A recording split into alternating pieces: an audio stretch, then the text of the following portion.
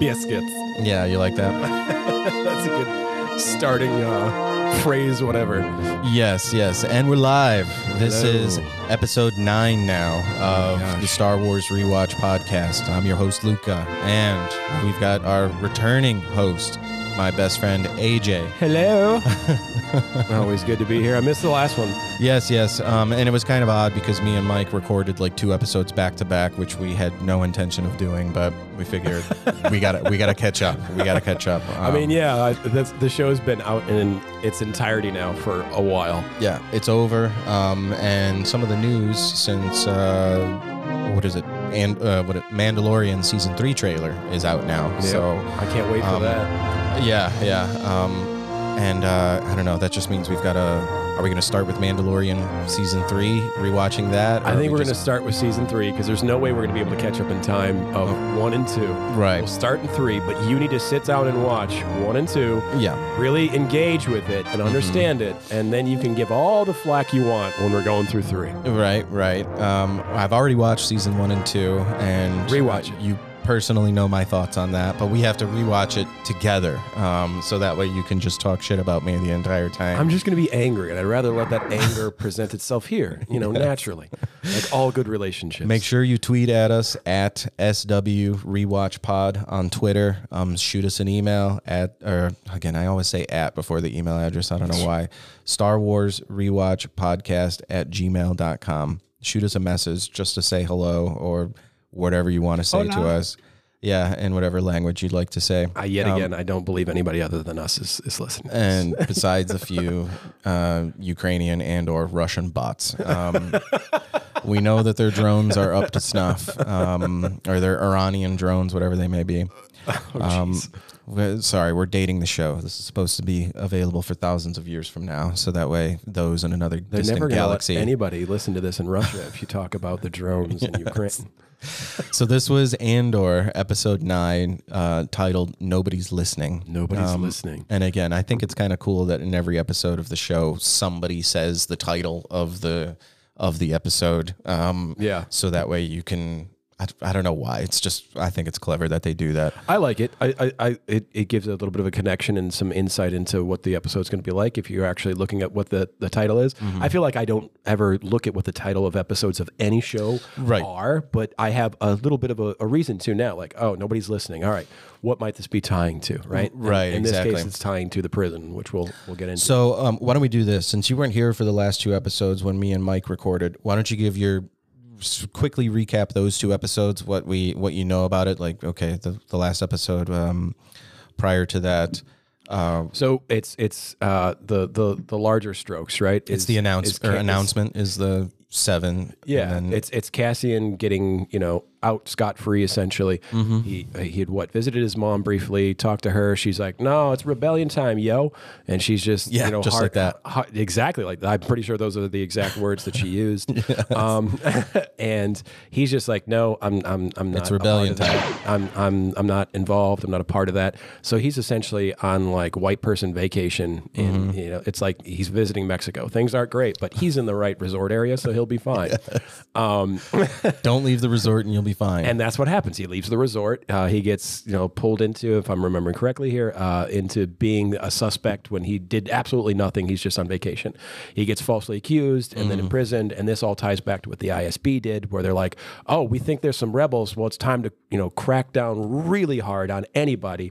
Right. We're going to re-sentence people who have done different crimes and put them into jail longer. Yeah, that was pretty interesting. Yeah, it was. And it's so cool to see that design of the beginning of the Empire falling apart, because they create their own problems, which is an interesting parallel to totalitarianism in modern day and why it doesn't run well when it's a ruthless regime. Yeah. But yeah, I really liked that. I felt like a realistic, grounds into that beginning of the deterioration of the Empire. So that was announcement, and then the next episode was Narkina 5. So give you a quick summary of that. Yep, he ends up going to prison.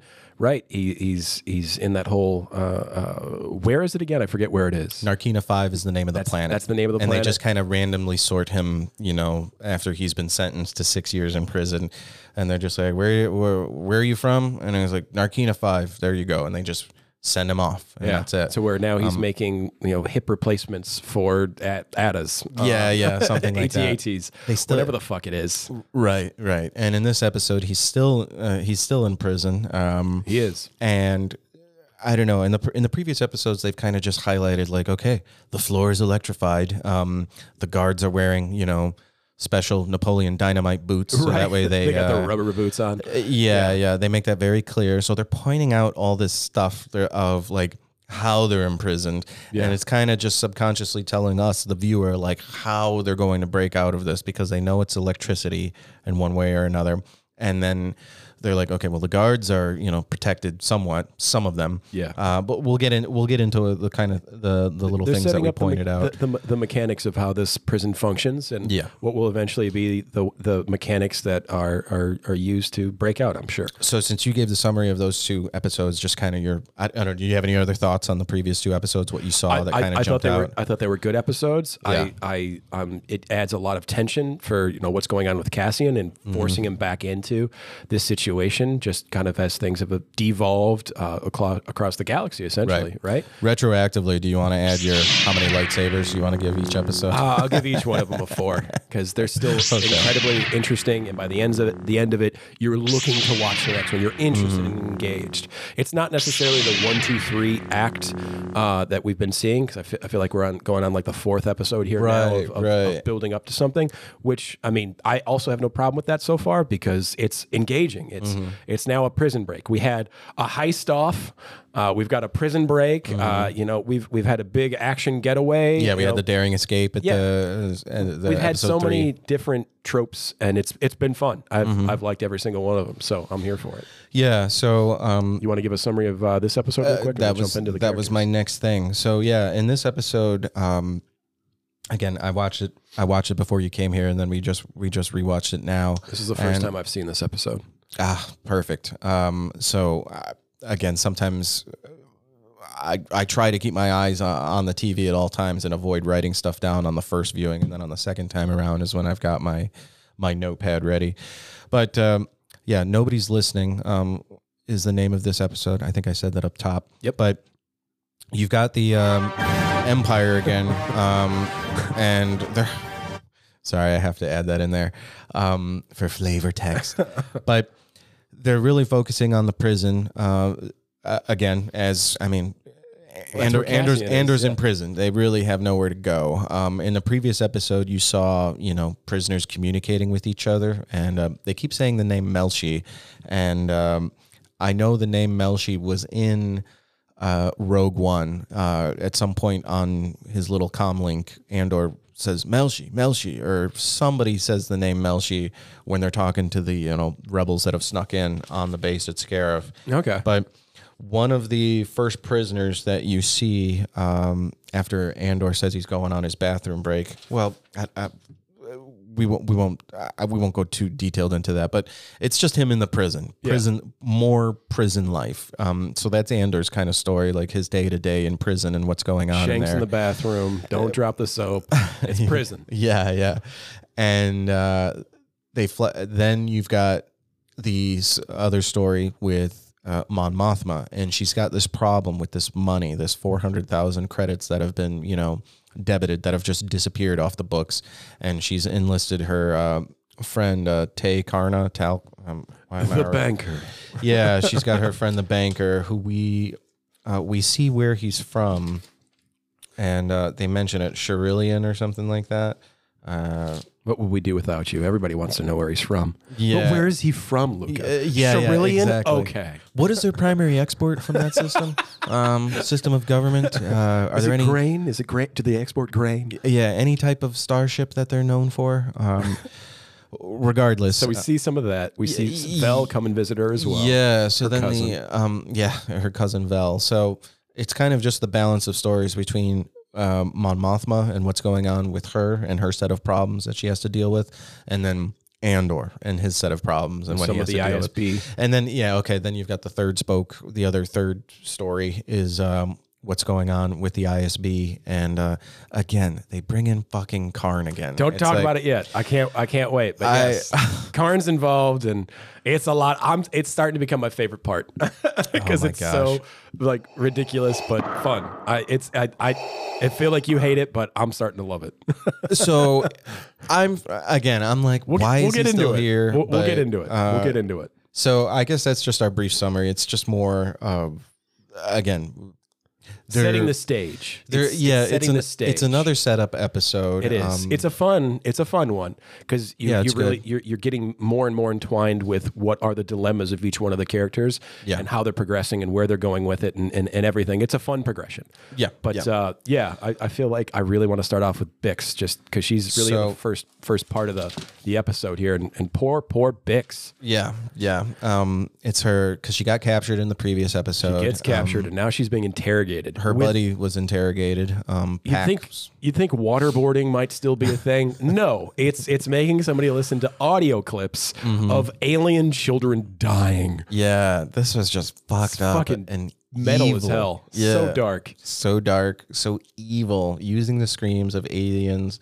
Children as torture is what I wrote down. Like just the imagination to that of like, what about these screams induces this like sense of trauma and terror in like a human mind where it does that. It's such a creative, and I've never obviously I've heard of like a torture technique like this, where it's something that you can't, because they talk about the evil doctor. He has to have a German accent for me. Dr. Gorst. Gorst. He talks about where they got this clip from, right? Where it says where the people who first heard it were hiding under a little crawl space in the bridge of where they were because it was so bad. And it's just like hearing the anatomy of it and the development of this like fucking soundbite that's supposed to be crazy like that is it's wild. I thought that was really, really unique. It was really cool. I'm not pro torture, but if you're gonna use torture, I mean, the cries of alien children. There you go. I think again they're starting with Daedra again, and the whole scene is pretty dark. There's no. I think the only person that has any light on the side of her face is Bix, and it's on like one side of her face. But Daedra, the entire scene is just in shadow, so like you can't see any light on top of her, or in front of her, or anything like that. Which again they consistently keep doing with the ISB agents. And it's great. They give them that like daunting kind of skeletal look to their face with the great lighting and shadowing. Like just little things like that add so much character to the expression and the characters themselves. I love that. That tells you so much about they care about the intricacies of how a shot looks, right?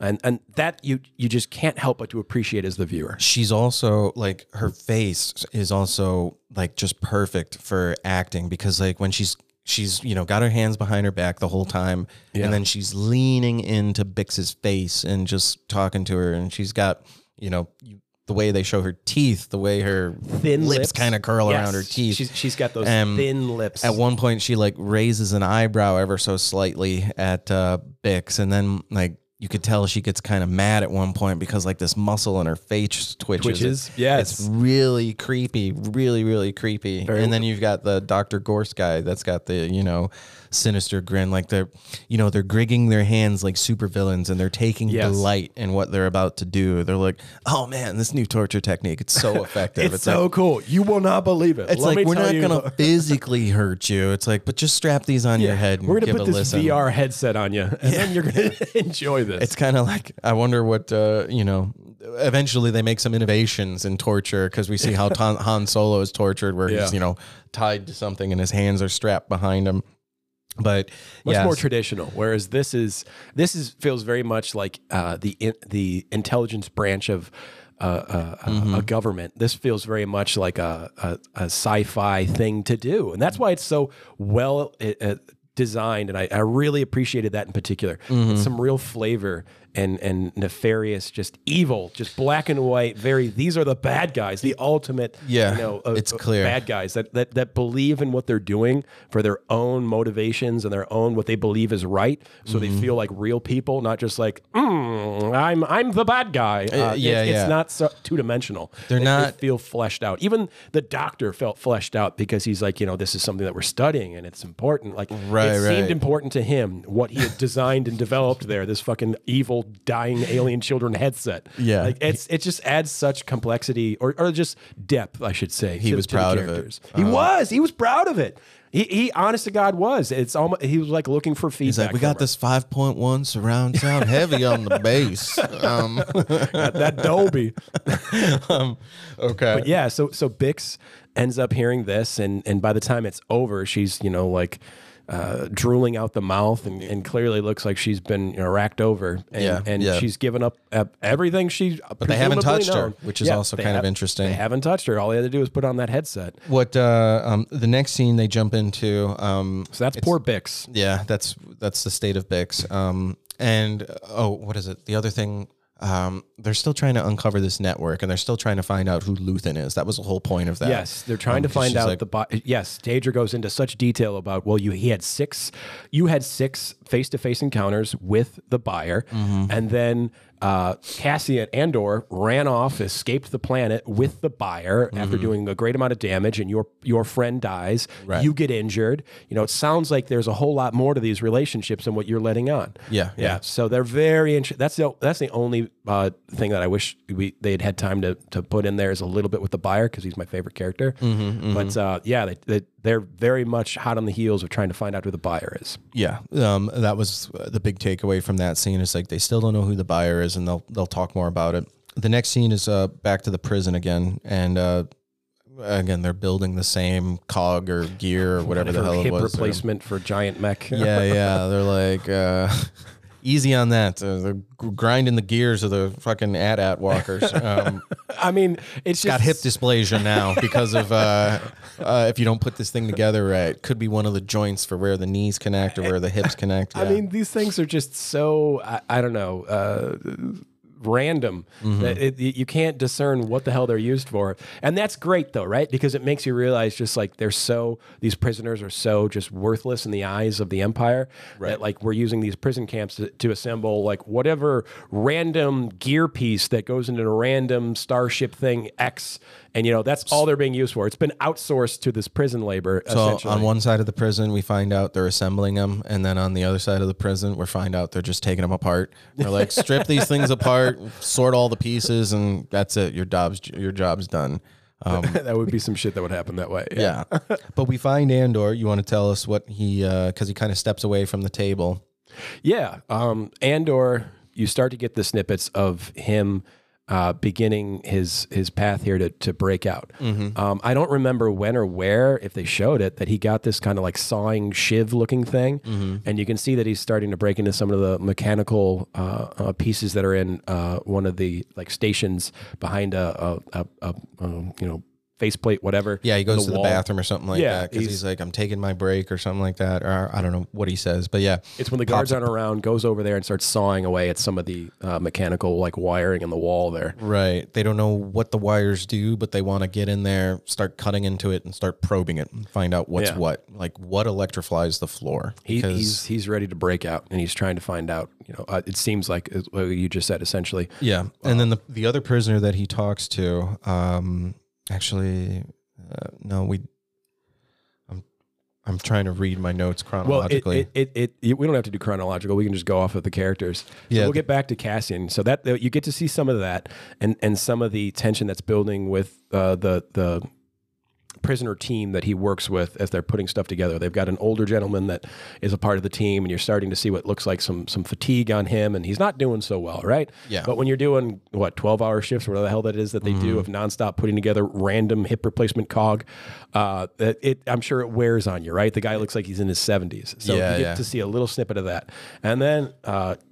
it's a hint to his mental state. Yeah, that's what it is. They're setting the stage there for how he's doing, which more comes later on in the episode. But then it goes over to Mon Mothma, and let's talk about what's going on with her.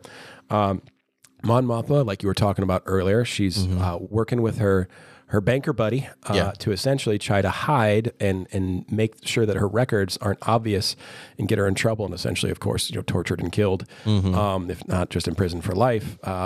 This 400,000 credits that have been used for whatever funding here with the buyer and all that, where she's gotten herself financially involved in the beginnings of the rebellion and trying to make a difference. But one of the cool parts is it starts off with her again being at the Senate. And people are just like, nope, we don't care. We're rich, fat. It feels like the United States Senate. We don't care. Well, you hear people actively booing her, Yes. and then some people are actively supporting her. And then when they show the little pods that they float around in, Yeah. you People see just like a shutting light their on lights off. Yeah, you see a light on it just shut off, and then the senator just walk out. Yeah. So it's her pleas are clearly falling on deaf ears for some people. And Mostly deaf ears, it feels like. then Mostly deaf ears. I don't know. It kind of makes me wonder if the people that are leaving are the ones that are shouting, "No, you're long live the empire," and then they just tune off, and then go, "I don't have time for this Senate session. Like I don't." Whatever she It's plans just on like the voting United on, States Senate. It's not happening. They're being lobbied by whomever in the empire. And these senators are in session for a long time because every episode. Well, I don't know if every episode we've seen her go and talk to them, but This is the second time that I recall that, but it was essentially the same thing, falling on deaf ears. People weren't listening. This one, it's more aggressively. that people aren't listening because the last time people weren't yelling out. Right. They just didn't look like they were engaged. Right, they right, weren't exactly. listening. It was falling on deaf ears. This one, people are saying, "Get fucked." Yeah. Empire for life. boo. Yeah, and then just turning off their lights and stepping away. Like it's much more divisive and separated. There's a lot more division, it seems like, in the Senate. Yeah, it's pretty brutal. Everything is No, do you use that one already? This is that's the Empire one. Sorry, I'm just going through the soundboard trying to find something that would make sense. You're good. But yeah, just prior to that though, Well, Vel comes in too. Let's finish Daedra out, or not Daedra, Mon Mothma. Vel comes to visit Right. her cousin, and they kind of reaffirm with one another. and she's definitely surprised by it too, Yes. which I don't think is good that this is going down this way. But you're learning a little bit more about Vel's character. Because again, a couple episodes ago, we see Vel and Cinta on Ferrix looking for Andor, and we also know that Cinta is still there, and she's keeping an eye on Bix. That was something that also happened in one of the previous episodes. So, Well, the buyer wants Andor, right? Keep that in the wants back of to your mind. Kill him, doesn't he? Get rid of him, so there's no connection to the buyer. And I'm trying to think of whose idea that was. That was Clea. That was Clea and Luthen are the ones that are like, look, Andor's a loose end. We got to do something about him. And Luthen has no problem with it. And that's when Clea, who again, smoke show, just like Vel is, when she's not in her Both very beautiful women. terrorist fatigues, her terrorist outform, or terrorist outfit. So they meet each other, and she's like, "You got to hunt down Andor." And then we see Vel talking to Mon Mothma for some reason, which kind of seems like a weird, unnecessary risk that they would place her in her house. Why is she coming there to just, because they don't talk about anything that's like, hey, this is this critical mission that we've got going on. It's more like Mon Mothma saying, what's going on? What is Luthen trying to make you do? Vel being like, I don't know, who? She's like, who? Yeah, and not giving her any information, but reaffirming that what they are doing is all that you can do and the right thing to do if you're looking at it from the angle of like the rebellion and trying to take down the evil empire. If you look at it from that perspective, that's where they see themselves as the underdog heroes doing what is the right thing to do. Yeah, she meets with Mon Mothma, and then after they talk a little bit, and Vel gives her daughter a gift before she sees her out of her apartment. She tells him, she's like, make sure you behave as a spoiled rich girl. She's like, just keep up appearances. Remind everyone that you're a spoiled rich girl. Yeah. I think that was the line. Yep. And there's more on that later because there's a scene with them with Vel. And again, I'm forgetting Mon Mothma's husband's name, but I know he's a dick. Yes, the raging douche when he's sitting at the table there. And he has a great line, but I think Vel just takes it kind of in stride. Which she does, which is great. Essentially saying that she has less value because she's getting older and she's not, married. But that was an even bigger fuck you that she didn't react to it. She's like, yeah, whatever. Well, that's what you do with people like that, right? You make them, you show them that what they're saying and doing does not affect you or impact you as far as like an emotional reaction. And that's the only way that you can handle like massive narcissists like that. We get more development from Andor. I'm sorry, not Andor. Andor and Kino Loy. That's the name of the prison floor manager. That was essentially everything for Mon Mothma. You see that she's trying to work out with the banker.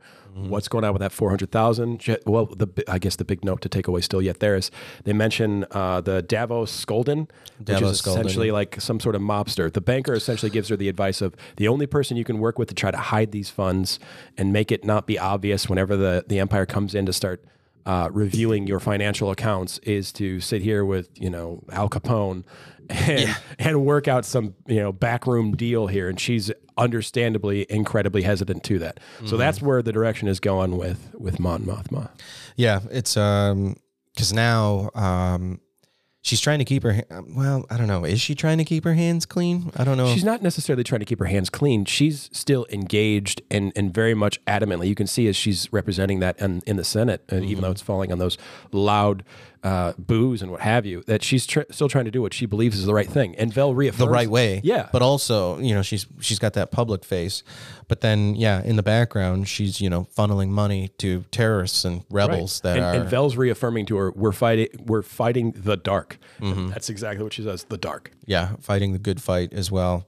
So then we cut over to Andor again, back in prison. Let's talk about Daedra. I want to talk about Daedra and Karn. Okay. And then we can talk everything about Cassian, because most of the episode ends up being like the second half of the episode is like all Cassian. It's all Andor. So Daedra and the ISB. Yeah. We'll talk about Karn in a second, but ISB is hot on the trail trying to track down Andor. They essentially are seeing all of these things from these wonderful VR headset alien children death screams, torture. They're finding out everything they need to find out from people on Ferrix there. That's the name, right? Ferrix? Ferrix is the planet where he's from. From all the people that they're where he was, all the people that they're torturing to find out information. They're seeing how intertwined this web is with relationships between Andor and the buyer, and then where that connects to Eldani. Right. They call that out, where now they're getting the connections to that whole theft, that whole operation, and Eldani. So they're starting to unwind all of that, and they're figuring it all out. And with that, we get the fun part of Daedra and Karn. So the budding romance. Yeah, we find out that Sybil Karn has been promoted again. His mother's very proud of him, and we find their goofy relationship. She pours him more cereal. She's so proud of him. Yeah. She's like, double rations for you. Now that you've been promoted and we can afford it. He's so creepy. He's just everything about his mannerisms and his looks and the way he just moves around and as his character. He's just so creepy. Yeah, and it gets creepier.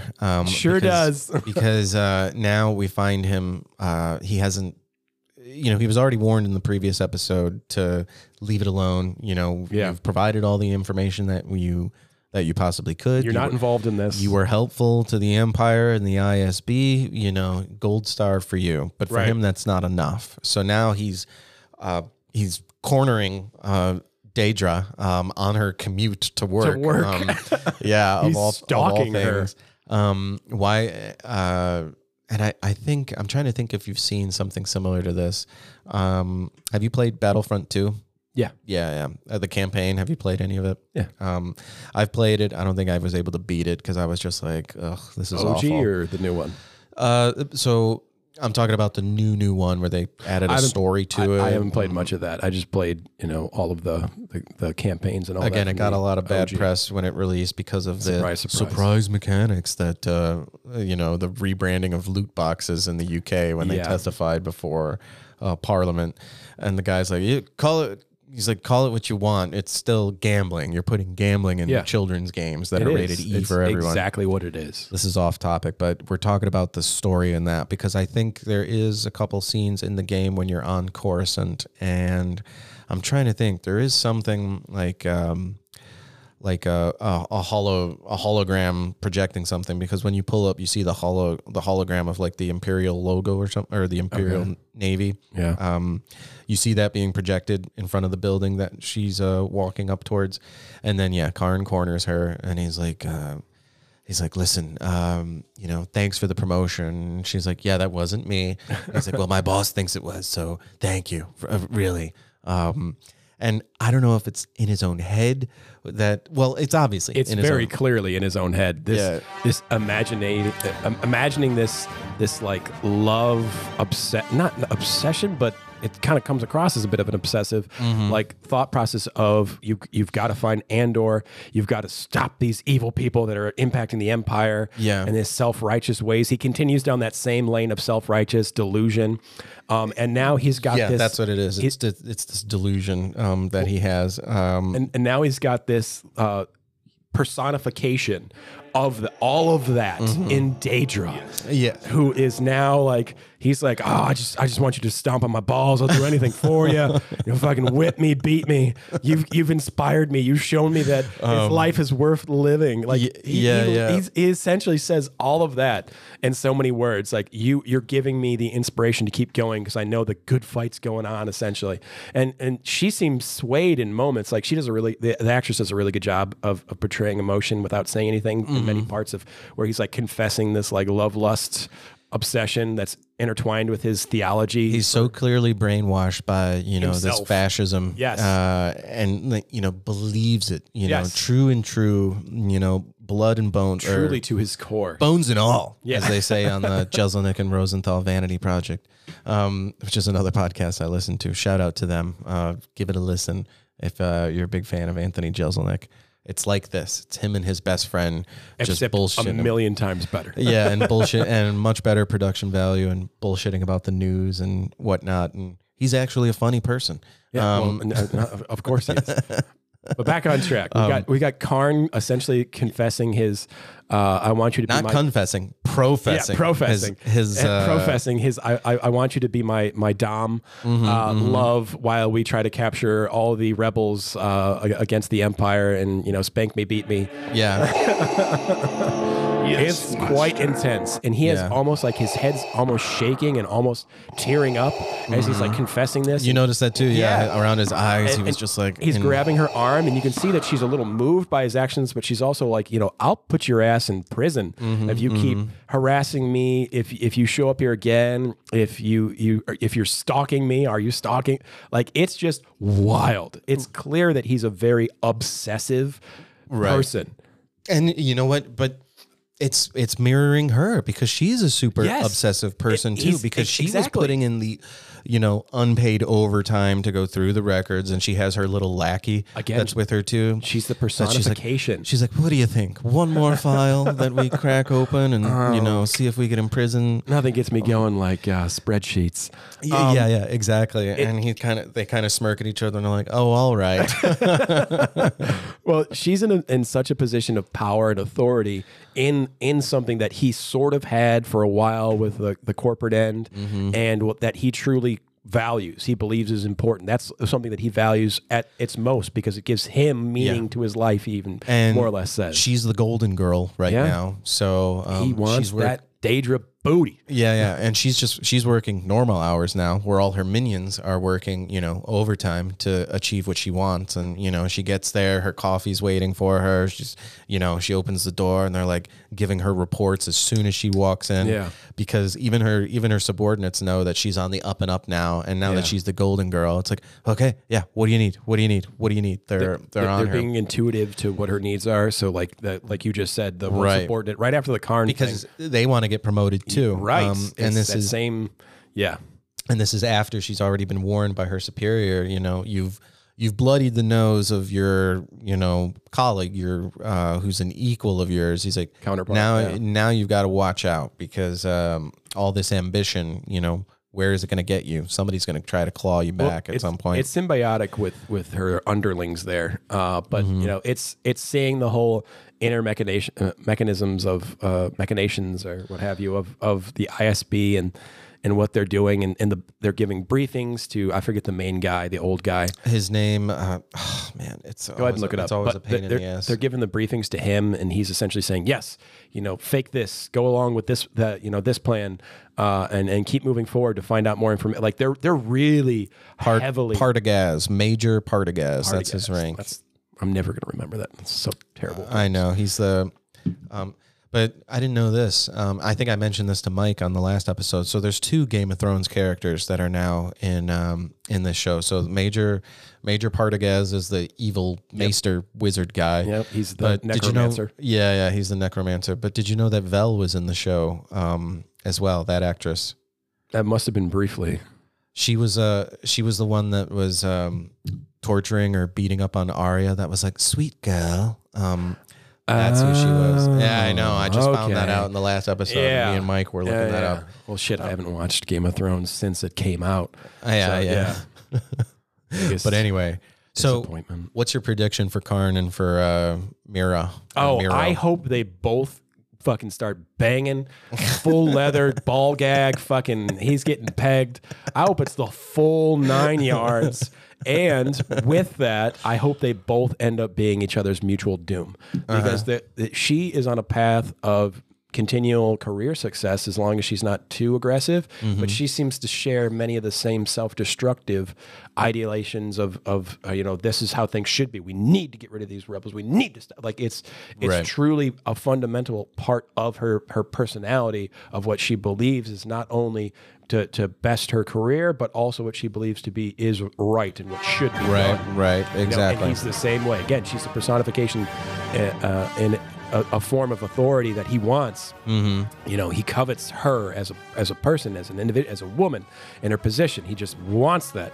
Right. And I truly think, and I hope this, I think personally feel like this would be great writing, as if they were the ones that were mutually doomed one another through their involvement. I feel like that would very much so conclude 2 characters that share those self-destructive similarities and their extremist ideas of what's the right thing. This, I don't know. This is, now that they've brought them together like this again, or at least Karn has brought himself to, but again, it's the creators of the show that are bringing them together again. And why and how this is going to pan out is going to be really interesting. I want to see a scene where she's waking up and he's got a little bowl of cereal. It's got the blue milk in it. And he's just like, here, baby, my mom made this for you. He's got the sheet wrapped around his waist while he's, making her... do you put milk in your scrambled... It's just a little off his shoulder. It's like white girl Instagram here. Oh, my God. That's what I'm hoping for. That's what you're hoping for. That's my prediction. Okay. I hope it happens. If it doesn't happen, fuck you, Disney. That's how it needs to go. So I guess we could talk a little bit more about the prison. Yes, now we can come back. So that's pretty much everything that happens with Deidre, right? Well, the last thing they do is they find out that they've caught somebody with so they've tracked down all the stolen stuff. Yeah. And then they've captured a pilot hauling one of these stolen items, and just on a routine customs check is the way they describe it. Right. And now they're like, oh yeah, we tortured him. He said this, we put the headset on him. yeah. We tortured him. He said this. We found out this, and it's going to somewhere spell something. Wherever, whatever. To some system. And it's like, how are we going to take advantage of this information? Because we've got the ship, we've got the pilot. They're both alive. Like, do we kill them? Do we blow up the ship? Do we, scuttle it or whatever? And they're like, no. Foul the ship or disable the ship or something like that, and then just let it drift into the shipping lanes, and somebody has to recover it, and then obviously put a tracking device on the ship to find out where it goes. And so they come up with this idea of how to make it look like it's not them being involved, so that somebody just it doesn't realize it, they get it, and they can follow it. Yeah, it's their whole little scheming behind the scenes for intelligence here. Yeah, they're probing. I'm sorry, I had to use the word probing when the probe droid is it's very appropriate. Beep booping. Very appropriate. So that's Deidre, that's Karn. That's kind of where we leave off with them. Yeah. And then, in prison, there's a few more characters that we see talking with Andor. And again, this is earlier in the episode. The character's name, that, we say, what's his name? Taga, T-A-G-A, is the one who's doing the fucking prison sign language. He's doing the prison sign language from across. He's kind of always doing this. And I'm like, isn't that what the fake sign language guy that, this is a classic fake sign language move right here. So far as I've seen, anybody that's ever been caught not being able to do sign language always reverts to this one. But again,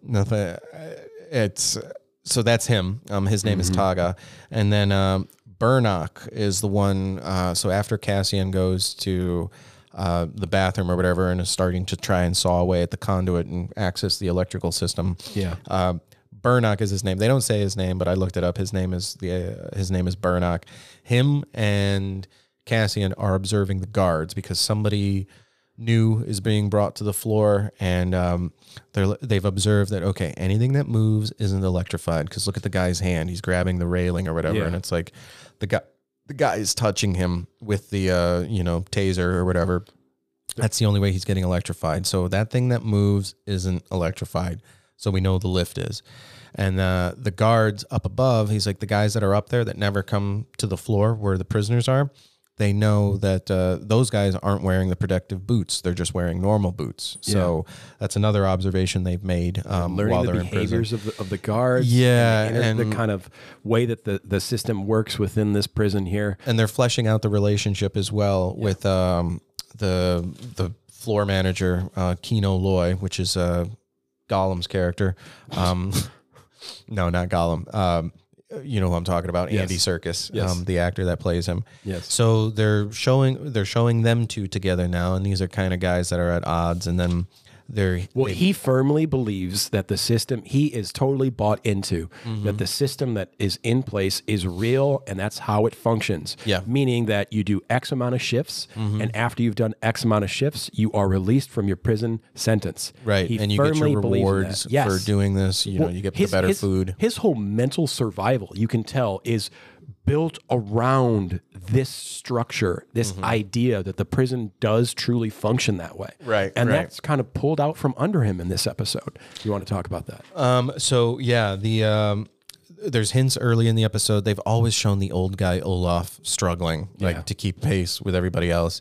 But early in the episode, one of the other guys is like, "We just talked about this 2 minutes ago. You don't remember?" And he's like, "No, come on, we're up a rack. Let's go." They call the thing they're building a rack. Or maybe they're talking about like once they install all 5 of them on, or however many. Yeah, whatever. They're talking about constructing whatever the number is. Gear, whatever. Yeah, and so you could already see him starting to deteriorate. And then eventually it gets to a point where they bring in, is it when they bring in the new prisoner that this happens? No. But then he starts falling apart towards the end of the shift. You see it like 3 or 4 times here of them having a shift and him getting worse and worse and worse. First, it's he forgets something that he asked a couple minutes prior. Yeah. Then it becomes, or actually at first it's some numbness in his hand, and then the next one he's forgetting something that was talked about 2 minutes ago, and then it seems to be like a constant state of confusion of like, oh yeah, wait, we're doing this now, and we're doing this now, where like he's not able to keep up with the basic things that they do for 12 hours straight or however long it is every day for every shift. He's starting to struggle with that. His mental faculties are struggling for some reason. And you don't know why yet, but he's struggling. You can see he's not doing well physically. It gets to a point where he finally just collapses while they're on the job, and they're like, they're trying to keep it a secret for some reason. I don't understand. Well, I think they're worried about probably the whole unit there on that floor. They're not, I forget what floor they are. They're worried about 5-2D. 5-2D. There you go. Because they were talking about floor 2, which we'll get into. Where they're probably worried about that. They're worried about just getting him back to the cells, or getting him to get some medical help, and maybe not making it obvious that he's not doing well. Because in between shifts, they suddenly, they're trying to they cut to Taga, who's communicating prison sign language, and they find out that something happens in between the transit the shift change from the floor where they're working to their cells. Yeah, they're all stuck in that like causeway, that like tube pathway between the two. Right. And then the power shuts down for a bit, and they're like, "What the hell's going on here? This hasn't happened in everybody's a freaking while." out, and they're trying to figure it out. And then one of the managers, Zitska or something like that, is like the Andor's manager, Loy, is talking to the other manager, and he's like, "Do you know what's going on or whatever?" And it gets to a point where, this, of course, a few scenes later is when Olaf collapses in the hallway, or he collapses on the shift. Yeah. But they're trying to figure out what happens, because something happens, and then shortly after that is when Olaf, the next shift, he's just out. And before he has what you find out and is a stroke, they're talking about when they're stuck in that causeway, that junction between the working area and their cells, is that one of the other floors, something's happened, something drastic. That's why they're stuck there and they're waiting and the power goes out briefly. And the rumor is that they were all fried. Yeah, exactly. They don't have confirmation yet. And now we come to the scene where we're seeing I forgot his name was Olaf. I just think of Frozen every time. Yeah, I know. And do you it's want spelled with a snowman? U-L-A-M.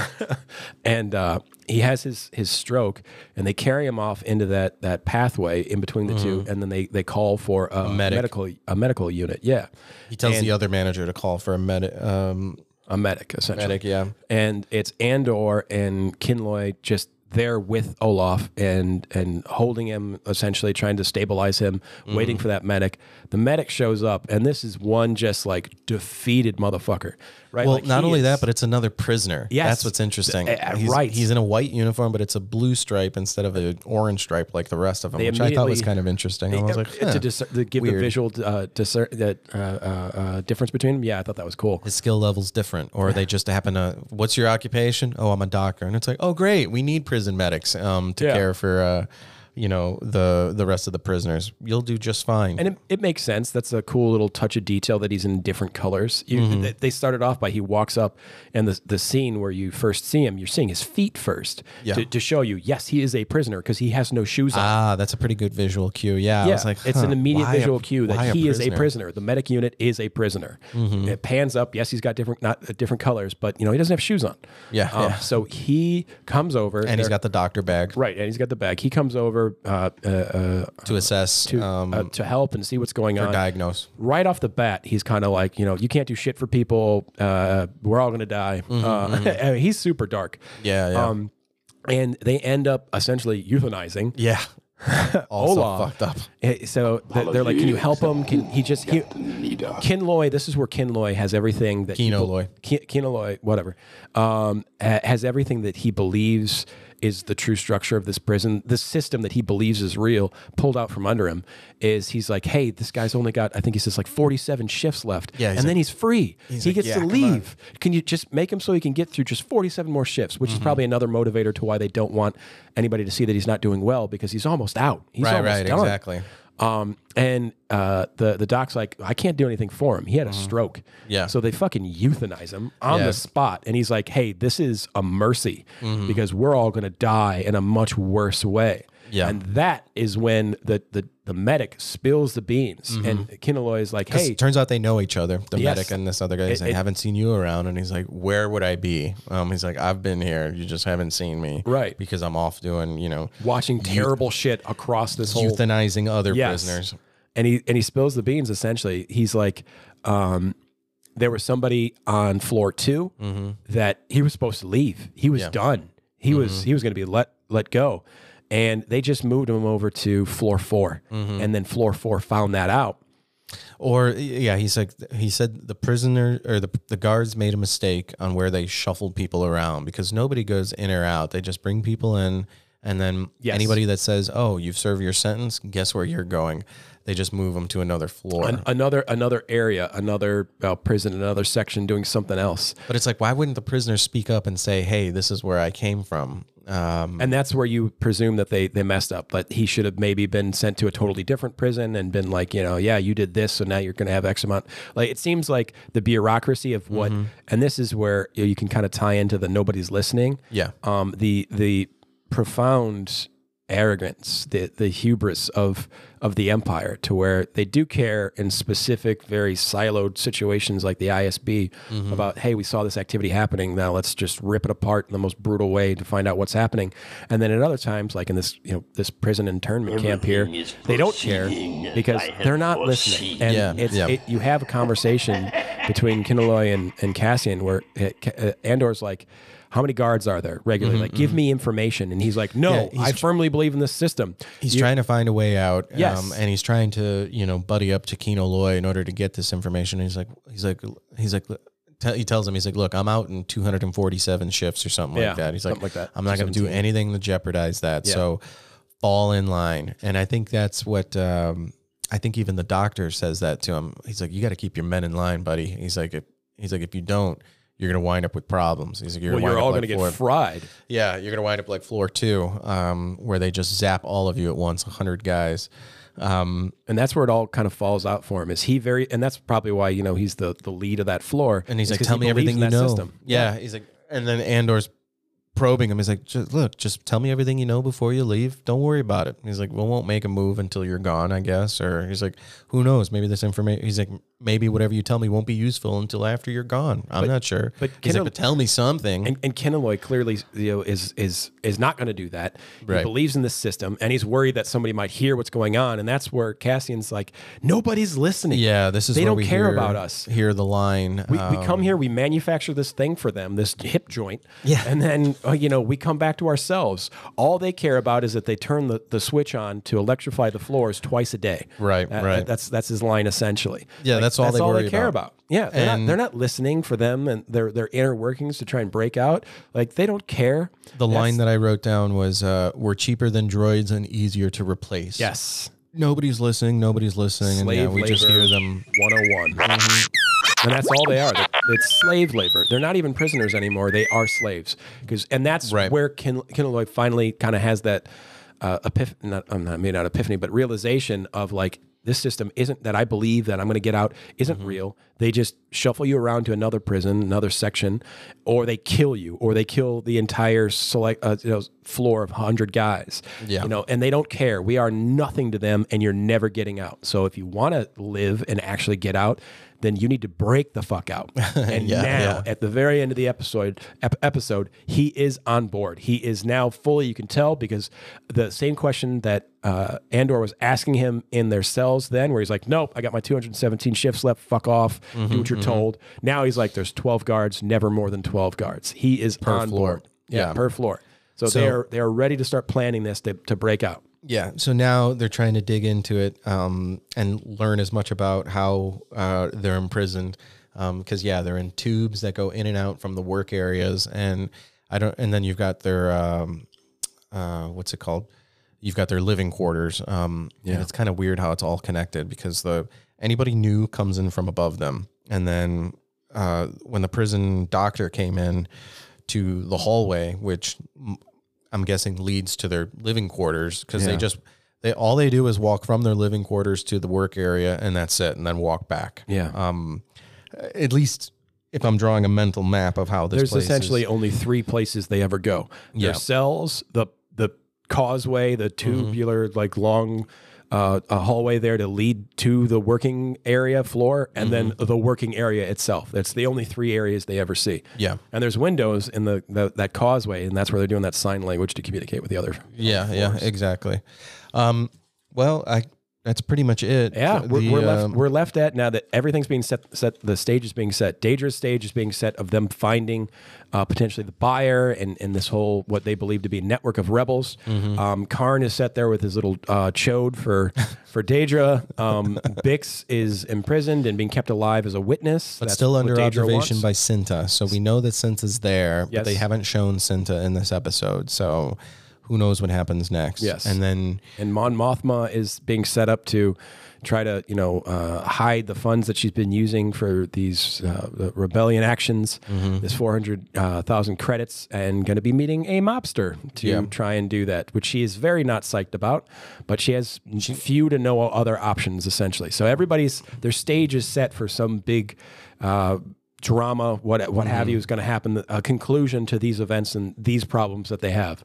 Yeah. So we're going to see a prison break. We're going to see something happen to Mon Mothma with a mobster. Daedra may or may not peg Karn. My fingers are crossed. And Andor is going to be breaking out of prison. Yeah. We'll see how they do it. It's probably something that they're going to save for the last episode. Maybe. I don't know. We're not sure.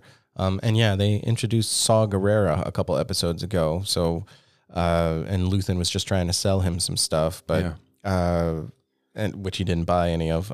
You get more of those characters from Rogue One popping up, connected. Yeah. So now it's going to be interesting to see like how they tie this all together. We'll find out. Stay tuned for the next episode. You want to go ahead and give us your rating here? How many lightsabers? This one is, again, a 4. It was interesting. It was a lot of buildup. I feel so invested in a whole love line between two evil characters.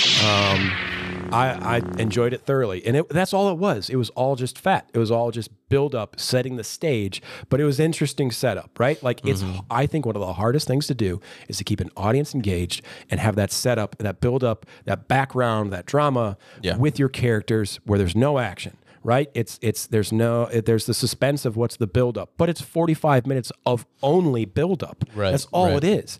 How do you keep somebody captivated and engaged in that and wanting to watch more? I think that's really, really hard to do. And they did a really good job again in this episode. So the only way it could have been better is if they had been able to squeeze in some more like fun action visuals, which would make it a 5. But you have to have this fat, this it's not even filler. It's setting the stage. Right. So you feel like it's appropriate. You're enjoying it. I mean, still, yet again, doing a phenomenal job. Yeah, by far the most interesting part was just how they keep bringing Karn back into the story. And it's like, he's, again, whether love him or hate him or love to hate him, whatever you want to say about the character, it's kind of interesting that he's still here and, what he's going to do. I sincerely hope that he dies at the end, because I feel like that would be the true full circle for somebody like that who's so self-righteous and younger and believes in this thing in a self-destructive manner. Is like the only conclusion is being your own worst enemy, which is how most people are to begin with to some degree. Right. And if that could be intertwined with Daedra with a little bit of pegging and leather and whips and chains and stuff, I mean that Dom angle that he clearly wants, that'd be great. Okay, well, I can't wait to see more of that. I'm glad to know what your internet search history is full of. So for me, as far as the number of lightsabers, I think I'll give this one, I don't know, somewhere between 3 or 4, just because, again, it's a setup episode, but what happens is still pretty cool, just because the way these characters are talking, the emotions they're having, the feelings they're having, the motivations they have. Yeah. It's kind of interesting to see how the creators of the show are portraying this stuff, and you're learning more about the prison that they're in, and again, just the levels of cruelty upon levels of further cruelty and evil that are just behind their motivations, and how these people, these Imperials, just revel in what they're doing. Do the characters feel real to you, though? Yeah, they feel real. That's the important part. That they would exist in this universe. Even the bad ones, Daedra and Karn, they feel like real people, and that's why it's so fun to be engaged in seeing those stories. They feel real. It's good writing. Yeah, it's good writing. Now that again, I'm really looking forward to the next episode, just because I want to see what they do with Saw Gerrera, who was such a cool character in Rogue One. Yeah, and sure. I want to know what Cinta's doing. The people that are free and available to move around. And I just want to see what's going on with Karn and Daedra now. Yeah. This weird bad romance that they're hinting at is super funny.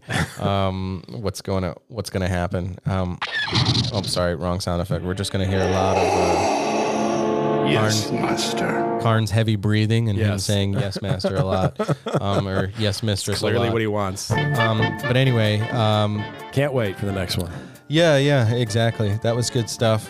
Sure. Looking forward to the next episode. I don't know what it's called. But yeah, we've had another casualty in this episode, which was sad to see that character go. But you knew he was going to die. It was just a matter of how and when. Sad. It was just an old ex-con. It reminded me of Shawshank Redemption, the one guy who gets free and then he hangs himself. Yeah, exactly. Because I can't live life on the outside. But anyway, that's been our show. I know I started the music kind of late here, and then I'm going to have a very, very long intro, which my brother hates. Whatever.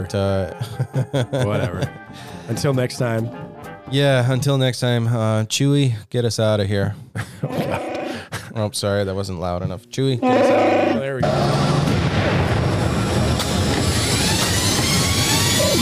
I love this. Yeah.